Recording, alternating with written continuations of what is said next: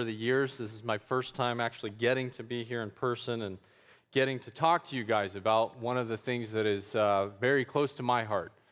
The Great Commission, seeing God's name being glorified among every language and people group around this world. And so, you guys make a week of this and you allot a certain amount of time to where we focus specifically on that is pretty neat. The brother that spoke here, man, it's my privilege to represent your 62 ambassadors that have taken his name around the world, and that is not something I take lightly.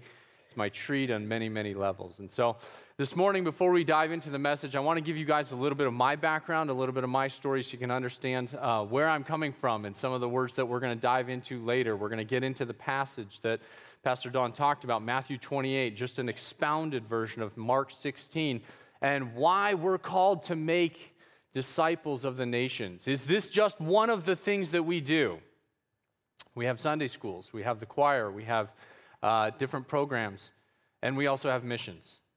Or is it the thing that the church was left here to do? And so we're going to dive into that pretty deeply when we get to Matthew. But for right now, just a little bit of my background. I was raised overseas. You're going to hear my old man tonight. He's quite a kick. Brace yourself for that one. He'll be talking, but raised overseas, and I came back and I wanted to join the Marine Corps. I came back and was thinking about it, and Dad had a deal for me. He said, if you'll give me 2 years in college, then I'll give you my blessing, and you can head off to the Marine Corps. And I said, all right, so be it. Headed off to college, went to David Jeremiah's college, San Diego Christian College, and Dad knew better than I did. He knew that if I went to college, I was probably going to meet some girl, and that was going to be the end of the Corps, and that's exactly what happened. I got into freshman orientation, and in walks this drop-dead, gorgeous, unbelievable girl. She's the orientation coordinator for all the freshmen coming in, and I turn to the guy next to me, and I say, I'm going to marry that girl. He turns back to me, and he says, good luck. Do you see the guy walking in behind her? They're about a month away from getting engaged. And I put my head down and I go, oh, good night. Well, how am I going to do this? I got $22 in a really bad Honda Civic. So I did the only thing I knew, and I made friends with him. And through a series of events, they ended up breaking up. It was incredible. God works in mysterious ways. They broke up. We ended up getting married. My wife got a degree in counseling psychology. I got a degree in business administration with an emphasis in accounting. And I started working as an accountant in a company called Trespa North America. Worked as a baseline accountant, worked my way up to accounting manager within 6 months, and then I started sitting for my exams to be in the leadership of the North American branch. It was a Dutch company.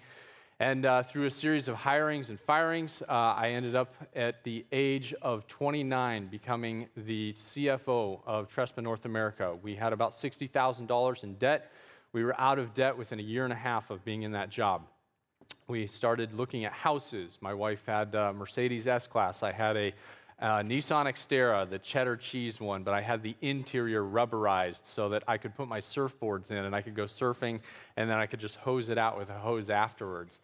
We hadn't yet had our son. We have one son, and I had already chosen the private school he was going to go to, had prepaid K through 12 so that he could go to that private school all the way through.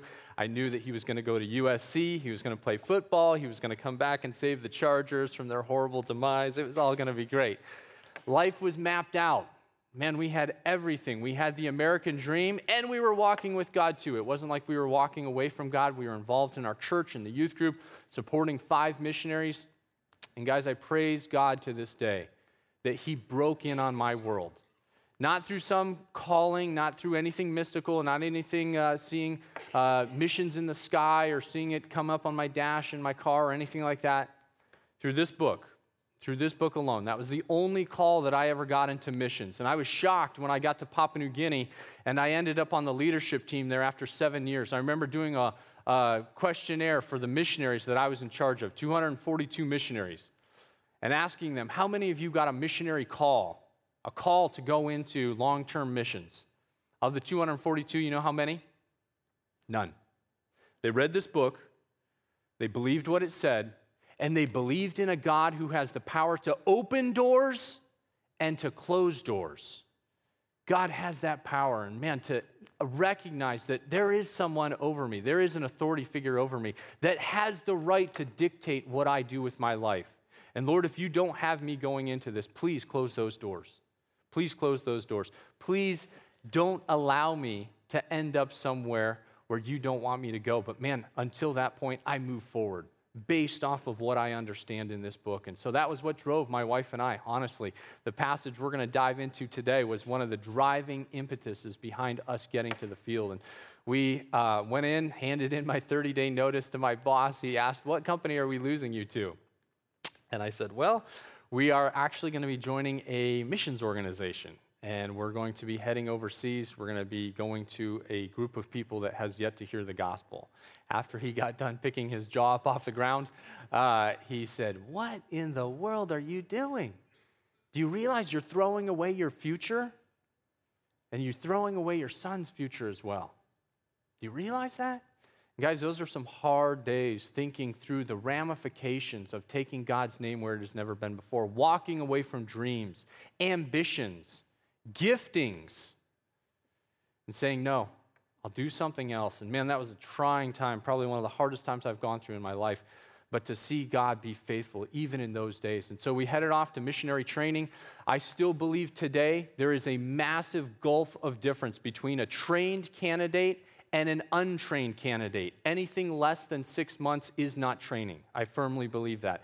To head overseas to one of the hardest jobs on the face of the earth, to see a culture, a people group changed, to see a church planted long-term that will outlast the missionary, a generational church, man, that takes some training. And that's why, man, I'm involved with Radius International. We train students in a third world context in Tijuana, Mexico. We get them down there. We take away their internet for the first 6 months. We put them through early morning workouts.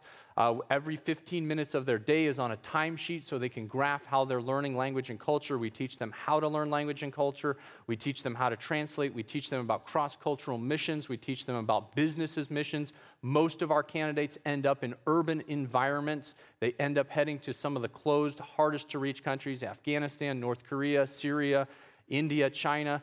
All of those things are moving forward. And man, Radius is tough. We had David Jeremiah down there just a few months ago, and he said this is the Navy SEALs of missionary training.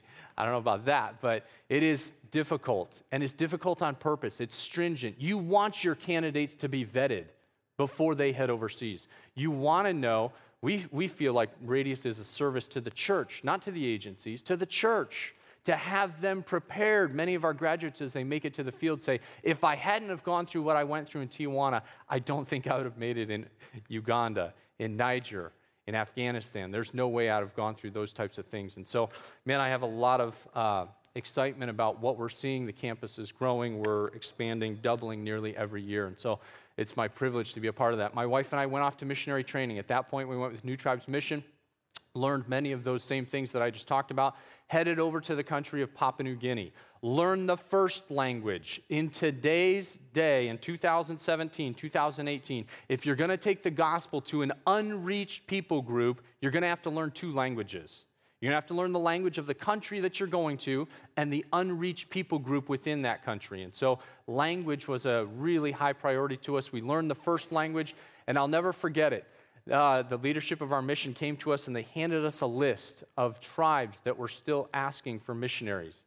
And I looked at the list, and they had been asking. They don't make the list unless they've been asking for 5 consecutive years. 5 consecutive years, and they make it on the piece of paper. And we looked at the list, and we figured the only just thing to do was to go to the tribe that had been asking for the longest. And so we decided we were going to go to the Tuwadi people. They'd been asking for 12 years. 12 years for somebody to come, learn their language, live among them, and bring this talk that they had heard about that changes villages. They weren't asking for Jesus. They were asking because they saw what happened when missionaries moved in. The infant mortality rate started to drop. We started to see more mothers making it through. We started to see children, live through that trying time, and we started to see malaria start to go down, and a lot of people lived through that. So we decided we were going to go to Tuwadi, asked the pilot to bring the plane around, and a week later, he brought the plane, and he said, guys, I got good news and bad news. Good news is it's a great flying day. Bad news is the Tuwadi airstrip is underwater. We're not going to be going there. They had 6 inches of rain during the night, and it's totally underwater, so where do you want to go? What's your second choice? And we pulled out the piece of paper, and we saw this place on there called Yembi Yembi that we had talked about as our second choice. And the Yembis were strong people, very, very strong. They had had a reputation for being demanding, and we swallowed deep and said, okay, let's go to Yembe. Let's go look at that one, and we'll decide after we take a first trip in there.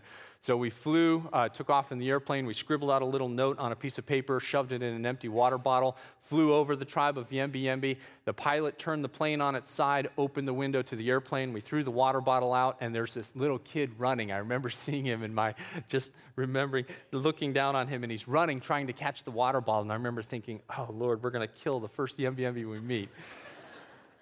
He runs, he misses the water bottle, and the elders pull the piece of paper out of his hand, the water bottle, and we can see them waving it. And then we fly off. We load up in motor canoes, and we start coming at 8 hours in a motor canoe. A motor canoe's a canoe about as long as this room with an outboard motor on the back, and so they could hear us coming from miles and miles away. And we finally pull into Yembe right as the sun is going down. And the Yembes have a unique greeting. If you ever make it there someday, they'll do the same for you. They do it for all outsiders. They take a hunk of mud and they shove it into your forehead. And then they push it down your face all the way to about your Adam's apple. Then they take diced up flower petals and they whip them at your face, and it sticks to the mud. And so now you look beautiful. You're ready to enter into the village. And so that was our initial welcome into Yembe was, hey, here we go. Okay, we're looking around. Nobody's got a spear in their back. I think this is going to work. Okay. And that was our first introduction. And we spent 3 days there. We wrote their language down on paper. We got a ton of video, a ton of pictures. And we went back out, talked to our mission leadership, our wives. It was myself and 2 other guys on the team. And we decided this is where God has us going. And we went back into Yembe, and we told them, we're going to be coming. We're going to be your missionaries. And we're going to do 4 things. We're going to learn your language and culture. We're going to learn to speak like you guys speak. And number 2, we're going to teach you how to read and write in your own language. They didn't have a developed alphabet and orthography, and we're going to teach you how to learn that alphabet. We're going to teach you how to read and write. Number 3, we're going to teach you some talk that comes from one particular book. And so you know that this book, we're not just making this book up, we're going to translate that book into your language. And once we've taught you all the talk from this book, we're going to leave. When all 4 of those jobs are done, we're going to leave someday. We're not here forever. We're coming to fulfill those 4 jobs. And when those 4 jobs are completed, then someday we're going to leave. And I remember one of the village chiefs stood up and he said, that's great. So excited for it.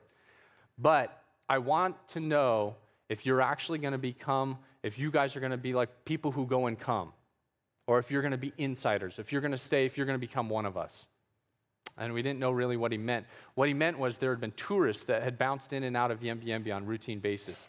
And he wanted us to become adopted into the tribes, into the clans there. And so we got adopted into the different clans. There's 4 clans. There's the ostrich clan, eagle clan, black cockatoos, toucans.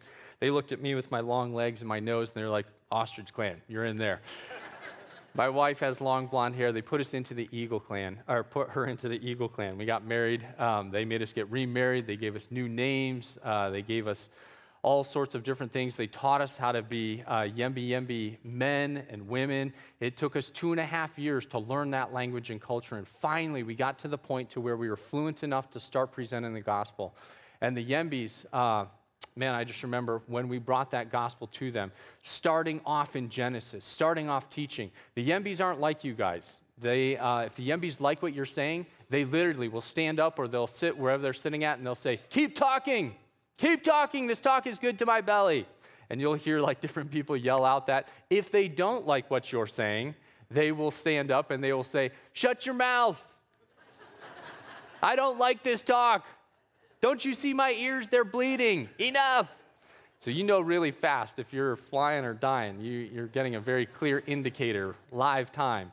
And guys, we started off teaching, and we started off in Genesis and worked our way through the Old Testament, teaching 5 nights a week for 3 hours a night. The Yembes are night guys, and so we would stay up 7 o'clock to 10 o'clock, and then we'd stay another 2 hours to answer questions, teaching them about the God of the Bible, teaching them who this God was. This God isn't like your ancestors. This God isn't like your spirits. This God isn't like your gods. This God is altogether different. And man, the Yembes latched onto that. And when finally we got to the point to where we were starting to bring Jesus onto the scene, it was amazing to me. I'd heard stories about it, but to see them fall in love with Jesus even before they knew he died for their sins. Because Jesus came for people like the Yembes. Jesus came for the lowest of the low. Jesus didn't hang out with the leaders. He didn't hang out with the different pastors, the teachers, the leaders of Jewish religion. He was with the low. He was with the Yembis of his day. And to see the gospel work its way in there, April 21st, 2008, the gospel presented for the first time, and see the Yembi Church come to life. What an amazing privilege. Man, I've been a part of some amazing things, some championship basketball teams, got to do some multi-million-dollar deals over in Europe, see my son born. Nothing comes close. Nothing comes close to seeing God's name for the first time in history proclaimed among a new people group, a new language group. The Yembis, after about 3 months, one of them stood up and gave a testimony, and he said, I don't know when our ancestors lost this talk. If I had to guess, I would guess it was back in the Tower of Babel when our ancestors knew this talk. But now, this rope has been rejoined again, and we will not let this rope be pulled apart one more time. It will be on us to carry this on to our children, to our grandchildren. What a privilege. What a privilege. And so through this whole time, we were translating the New Testament as well, getting the New Testament up to speed. And finally, we were able to present the New Testament to the MBME Church in 2013. And we actually had a film crew that came over and was there. So I'm going to show you guys a quick little video about what happened on that day. We told the Yembis, listen, there's going to be a lot of Americans, a lot of people who aren't used to getting mud shoved in their face. Just put the mud on the outsides of their face, not in their eyes, that kind of thing. So anyways, watch this video, and then we'll dive into the word real quick.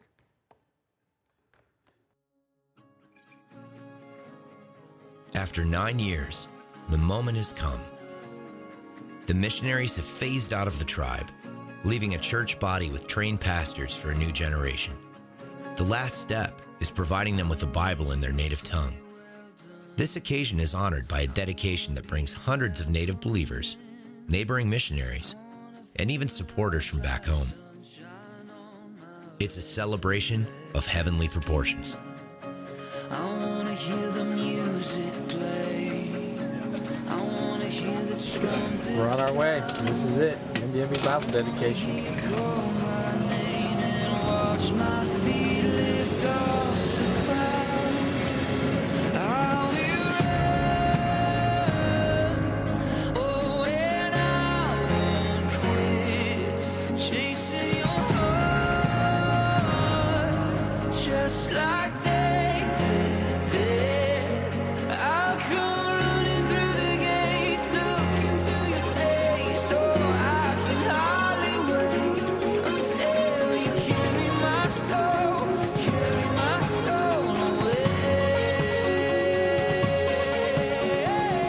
I used to wonder,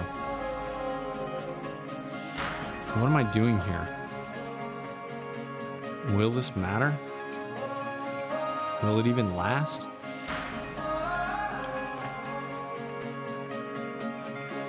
Now I just stand and wonder. How did God take us, a few regular people, to this remote village in the middle of the jungle to plant the seed of His Word and watch it grow, watch it transform, and see the dead brought to life, and hear a new people proclaim God's glory in their own language.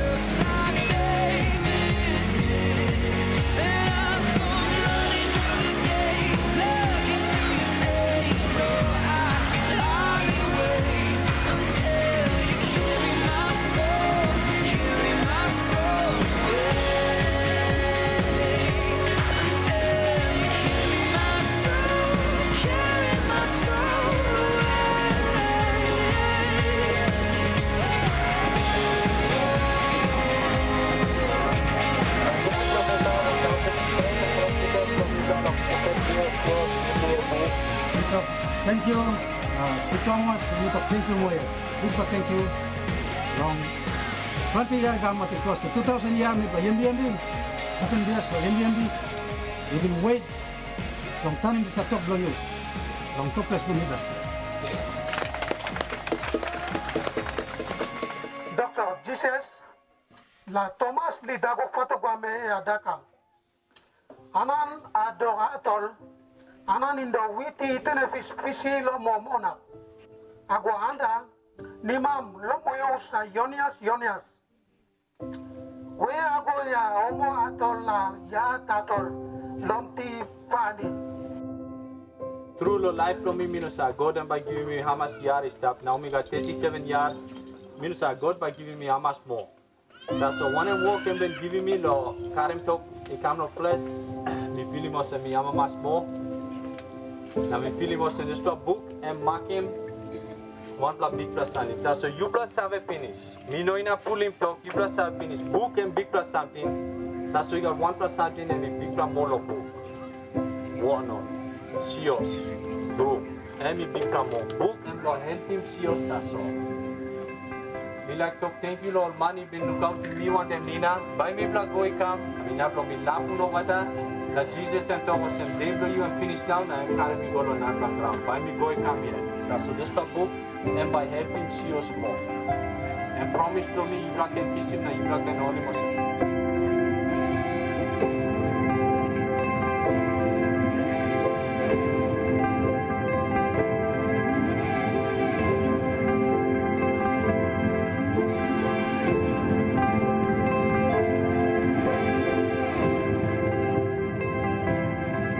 This is just one story of one tribe, but there are thousands just like them, still waiting to hear.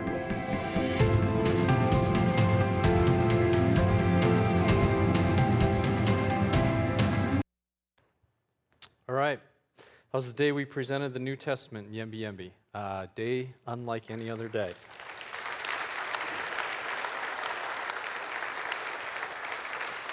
If you got your Bibles, turn over to Matthew chapter 28. We're going to talk about the Great Commission and the commissioning that God gave his disciples, but ultimately his church. When we think of commission, we think of someone in charge, someone asking another to fulfill a task, to see a job completed. Not halfway. Man, a painting gets commissioned, a sculpture gets commissioned by a patron. We don't prefer to see a job halfway done. The patron isn't happy, the master isn't happy until the job is completed. That's why we call this the Great Commission, the task that Jesus left his church. And it behooves us to look at these words and to look at the context of them, where they come in. Jesus is on his way back to his home, to heaven. Earth was not his home. He was here as a missionary. And to see Jesus in his final words, he could have spoken on a multitude of topics. He could have spoken about the church. He could have talked about faith. He could have talked about family. But Jesus had something on his mind that he wanted ringing in his disciples' ears for his final words while he was here on earth. I go on trips routinely. I travel around. I speak at universities, at different churches. We're starting a campus for the Chinese underground church over in Asia. Travel over there to see him. And I have one son, one child, 17-year-old boy. And when I leave, I have a talk with him. And it generally does not revolve around keeping the yard clean, helping his mom with dishes, or doing a multitude of tasks that are good tasks. If I'm going to use my final words with my son, I want him to be something significant, so that if I pass away, if something happens to me, he remembers those words. Those are the most important things. Final words have more importance because they're final words. And Jesus is about to give his final command here to his disciples, and he says this in Matthew 28, 16 to 18. Then the 11 disciples went to Galilee, to the mountain where Jesus had told them to go. And when they saw him, they worshiped him, but some doubted. Then Jesus came to them and said, "All authority in heaven and on earth has been given to me." I want to pause there just for a second. Jesus is speaking now as the risen king, the exalted king. This isn't the man of sorrows, the humble carpenter. This is altogether different. This is the foreshadowing of the one that we see coming in Revelation 1, where John, the one who rested his head on Jesus the night that they sat together, the final night, and John falls at his feet like he's dead. This is the foreshadowing of that one, the king, come back, saying, guys, I have the right. And what Jesus says here is, all authority in heaven and on earth has been given to me. What that means is, if you call yourself a believer, if you're a follower of Christ, you no longer have the right to call the shots on your life. You no longer are a out there lone ranger. You're a person under control if you're a believer. You're a person under authority. Your hopes, your dreams, your ambitions, your giftings, the new one, your passions are under someone else. It always cracks me up. I speak at these colleges, and there's some well-intentioned young man or young woman that comes up to me afterwards and says, that's great. So glad that God gifted you to go to the jungle, that you like being there, that you like the heat, that you like canoes and crocodiles and those types of things. And I always chuckle. I never have the heart to say it, but I always chuckle because my wife and I, we hate the jungle. We hate the jungle. We don't like camping. When we come back to the United States, we don't even go camping. We don't like the outdoors. We like smog. We like city. We like malls. We like fast cars. We like all those things. But when did it become about what we like, what we're into? All of those things fall under the king if we're truly people under authority. And Jesus continues here and he says this in Matthew 28:19. Therefore, based off of that authority, go and make disciples of all nations, baptizing them in the name of the Father, the Son, and the Holy Spirit, and teaching them to obey everything I have commanded you. And what he's saying here is this word, nations. I'm sure you guys have heard this before, but man, it behooves us to go over the specificity of what Jesus is saying. Jesus is saying, take my name to the nations, which is translated the word ethnos. Ethnos is where we get the word for ethnicities, for ethnic. You know what the defining feature of an ethnic group is? The head and shoulders defining feature? Language. Language. We take God's message to every language group, to every ethnic group out there. That's the commission that the king is given to his disciples and to his church. We take the message there and we continue to teach, we continue to disciple until we see churches established. Jesus is differentiating between peoples, between skin colors, between ethnicities. He wants all of them. This is a reoccurring theme, this language theme, and we don't have time to get into that. But this is one of the things that Jesus prizes himself on, that we are going to see all peoples, all languages around the throne someday. And until that is accomplished, the church has yet to fulfill her job. We're left with one task: get my message to the nations. And he closes out here and he says, and teaching them to obey all that I have commanded you. Teaching them to obey all that I have commanded you, and surely I am with you always to the very end of the age. I'm going to be with you. But guys, the point of that is there will be an end to this age.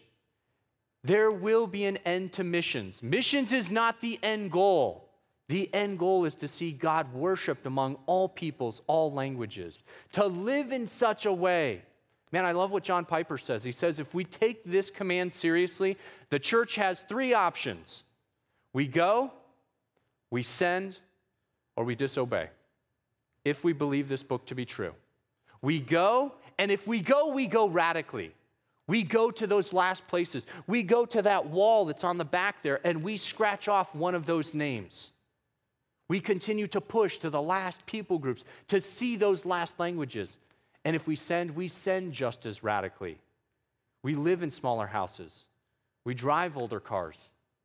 We do things so that God's name would continue to move out to those last places that have yet to be reached. And we don't stop until we're finished.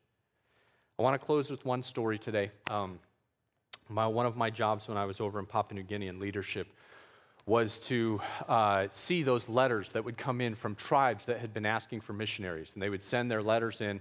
And once in a while, we would have a group that didn't know how to write in the national language. And so they would send ambassadors out. And we heard about this one place called Garamambu. And we drew straws because we knew it was going to be a really far journey to get to Garamambu, and I drew the short straw. So I went back into Yembi Yembi, the tribe that I was working in, and I talked to the church there. And the church said, we've heard about that place. You should take an older man with you just so that you'll be a little bit safer. So one of my tribal fathers, because we were adopted into the Ostrich clan, my tribal father decided to come with me. So we loaded up in the airplane. We did the same thing. We flew over the Garamambu tribe. We dropped a letter, and we let them know that we're coming. We landed at an airfield, and we started hiking. And we hiked for about 4 hours, and we got to the first village called Nawe. And Nawe was the same dialect as the Garamambu people, but they were a little bit different. They were a little bit further out, and they hadn't been asking for missionaries. And they wondered what was going on. They don't get too many 6'2" white guys hiking through the middle of their village. And so they were wondering what was going on, and we worked through a couple interpreters, and we said, we're hiking to Garamambu.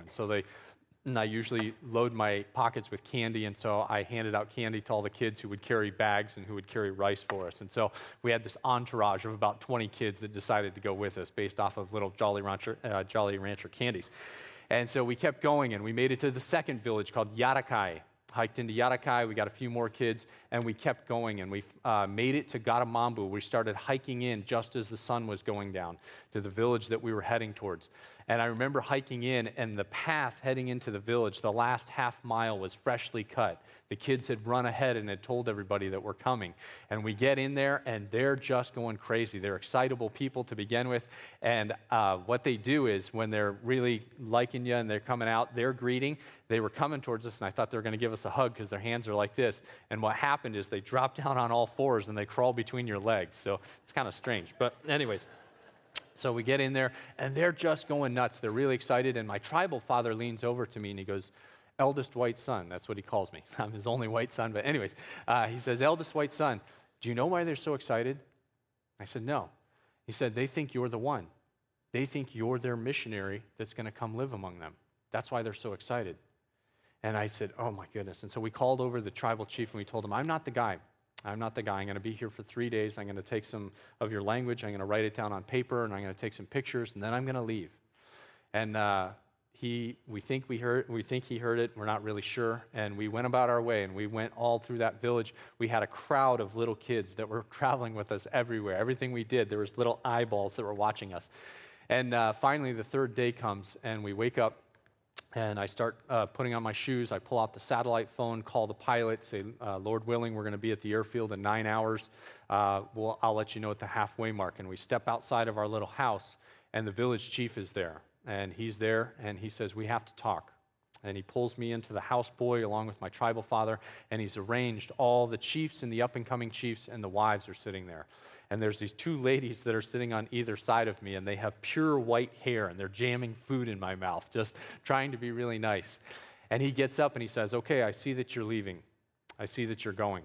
But I want to know, when will the one who's going to come learn our language, who's going to come be our missionary, when will he come?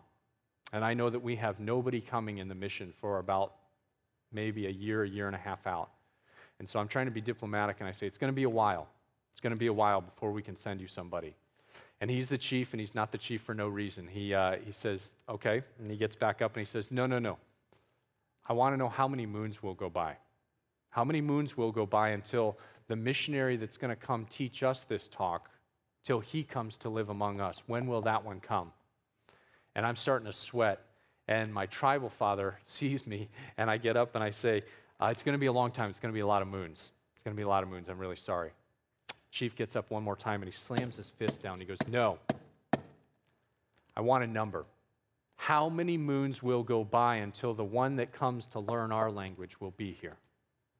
And my tribal father says, eldest white son, I'll tell him. I'll tell him. Now, never forget it. He stood up and he said, look around. Look around at everybody in here. Everyone with gray hair will be dead before this talk gets to you. That's how long it will take. Because Lucas had written the letters for us for 7 years. And guys, the two ladies on either side of me, they start crying. They know that this talk will not make it to them. They'll be dead before it gets there. Guys, we hiked into that village like we were conquering heroes. We hiked out like we were sneaking out. It's one of the worst feelings of my life. There's a world out there that is dying for what we have. We have to keep moving. We have to keep pressing. We have to keep sending. And we have to keep going till the commission is complete that the King gave us. There are still places that are living without this talk. We keep moving until that commission is fulfilled. Let me pray with you. Lord Jesus, I thank you so much that you were not vague. You were not hidden. You were not speaking in parables when you got to your final words. You were crystal clear. Take my name, take my message, take the glory of what I have accomplished on the cross and take it to those last ethnic groups, those last people groups, those last language groups until all have heard. Until someday when we gather around the table and there will be a representative from every tongue, tribe, and nation at that table. Lord, help us to continue to be vigilant if we're senders and vigilant if we're goers. Help us to be men and women under command. Thank you so much that you're a good God, and the things that you ask, you will empower us to do. In Jesus' name we pray. Amen.